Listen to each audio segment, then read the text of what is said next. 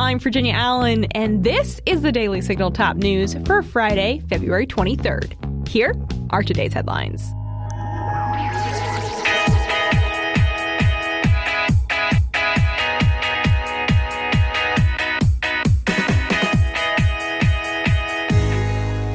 CBS News laid off 20 reporters last week. Among them is investigative reporter Catherine Herridge.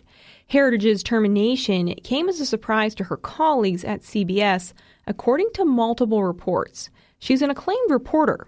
But even more questions were raised this week when it was discovered that not only did CBS fire Herridge, they also reportedly seized her files, records, and her computer that contains privileged sources. The question is why, since current and former CBS employees say they can't recall the company ever taking such steps before, according to reporting from The Hill. A report from the New York Post indicates that Herridge may have been fired because she was investigating the Hunter Biden laptop story. As The Hill puts it, she was pursuing stories that were unwelcomed by the Biden White House and many Democratic powerhouses. In addition to investigating the Hunter Biden laptop story, she was also investigating the special counsel Robert Hur's report on Joe Biden's failing mental health and the Biden corruption scandal. A CBS spokesperson pushed back on concerns about CBS seizing the reporter's files. That spokesperson told the New York Post that we have respected her request to not go through the files, and out of our concern for confidential sources, the office she occupied has remained secure since her departure. It's worth noting that Herridge is also at the center of a First Amendment case. She was ordered by a judge to reveal a source on a piece that she wrote about a Chinese-American scientist. She has refused to give up the name of her source. Also of concern here is that Herridge used to work for Fox News, and CBS now may have the files and confidential information from her time there as well.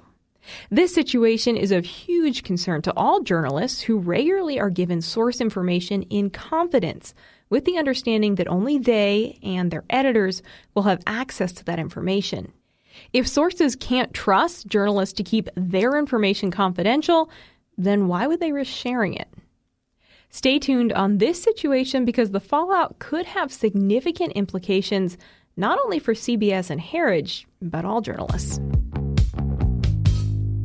Former President Donald Trump spoke at the National Religious Broadcasters Convention in Nashville on Thursday night.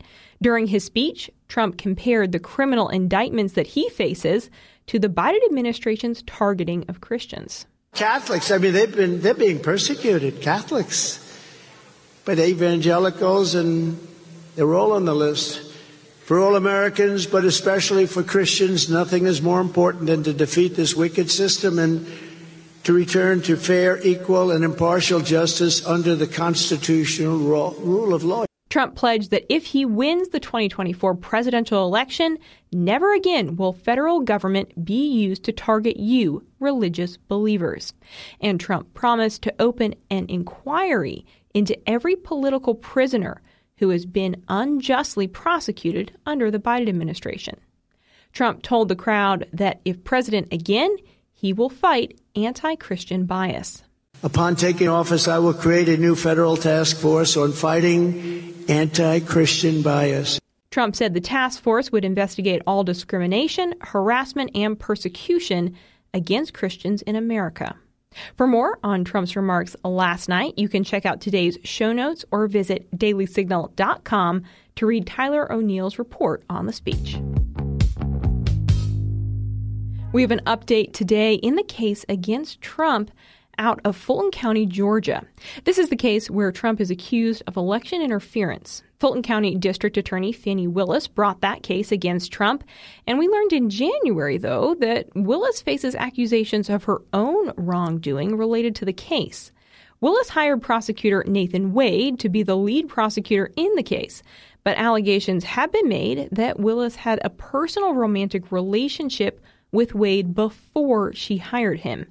A hearing was held last week before a judge to look at the facts and question Willis on when her relationship with Wade began.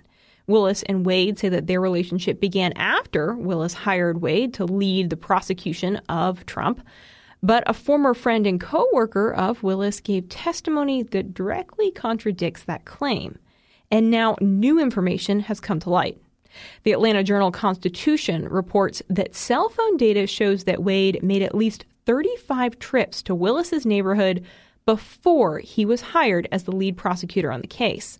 Trump's lawyers say that the cell phone data indicates at least 2 times when Wade arrived at Willis's home late and didn't leave until the following morning.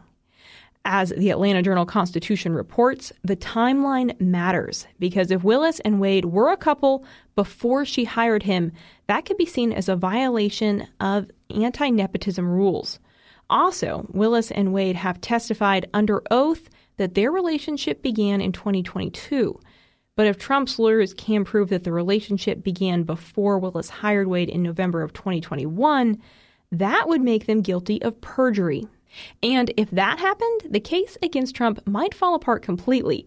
But at least it would be transferred to a different prosecutor and would greatly be delayed. Stay tuned. A proposed rule out of the Biden administration would harm pro-life centers. Former Vice President Mike Pence's organization, Advancing American Freedom, issued a warning about the rule today. They said that the rule would prohibit pregnancy centers and alternative to abortion programs from receiving millions of dollars a year in funding.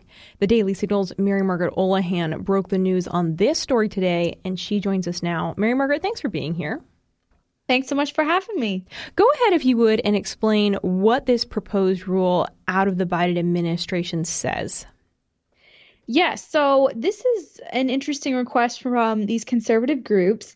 They want Republicans to defund the rulemaking process for the Biden administration's proposed rule, strengthening temporary assistance for needy families as a safety net and work program. And this sounds complicated, but basically that rule would prohibit pregnancy centers and alternative to abortion programs from receiving millions of dollars a year in TANF funding, while directing that same funding to Planned Parenthoods and other abortion centers that are favored by the Biden administration. Okay, really, really significant.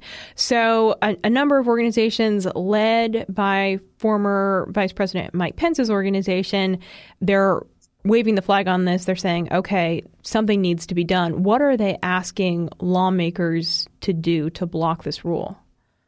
They want these lawmakers to defund the rulemaking process for the rule in upcoming appropriations bills.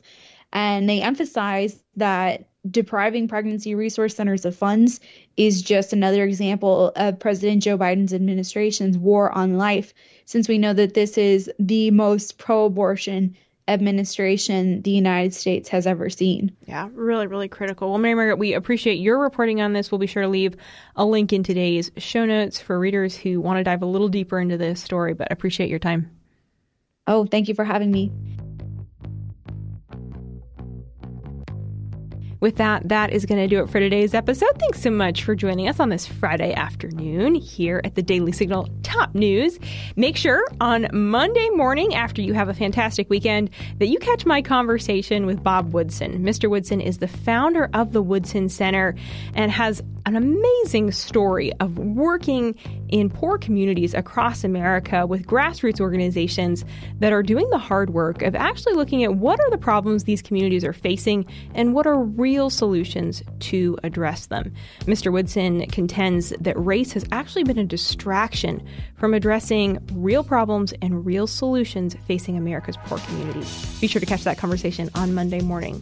But over the weekend, if you have a little bit of time, take a minute to leave the Daily Signal a 5-star rating and review on Apple Podcasts, Spotify, wherever you like to listen. It means so much to us and helps us spread the word to more listeners. Also, be sure to hit that subscribe button so you never miss out on new shows.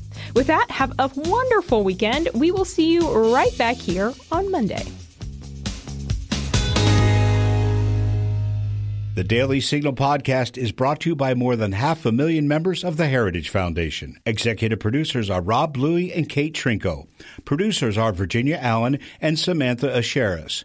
Sound design by Lauren Evans, Mark Guiney, and John Popp.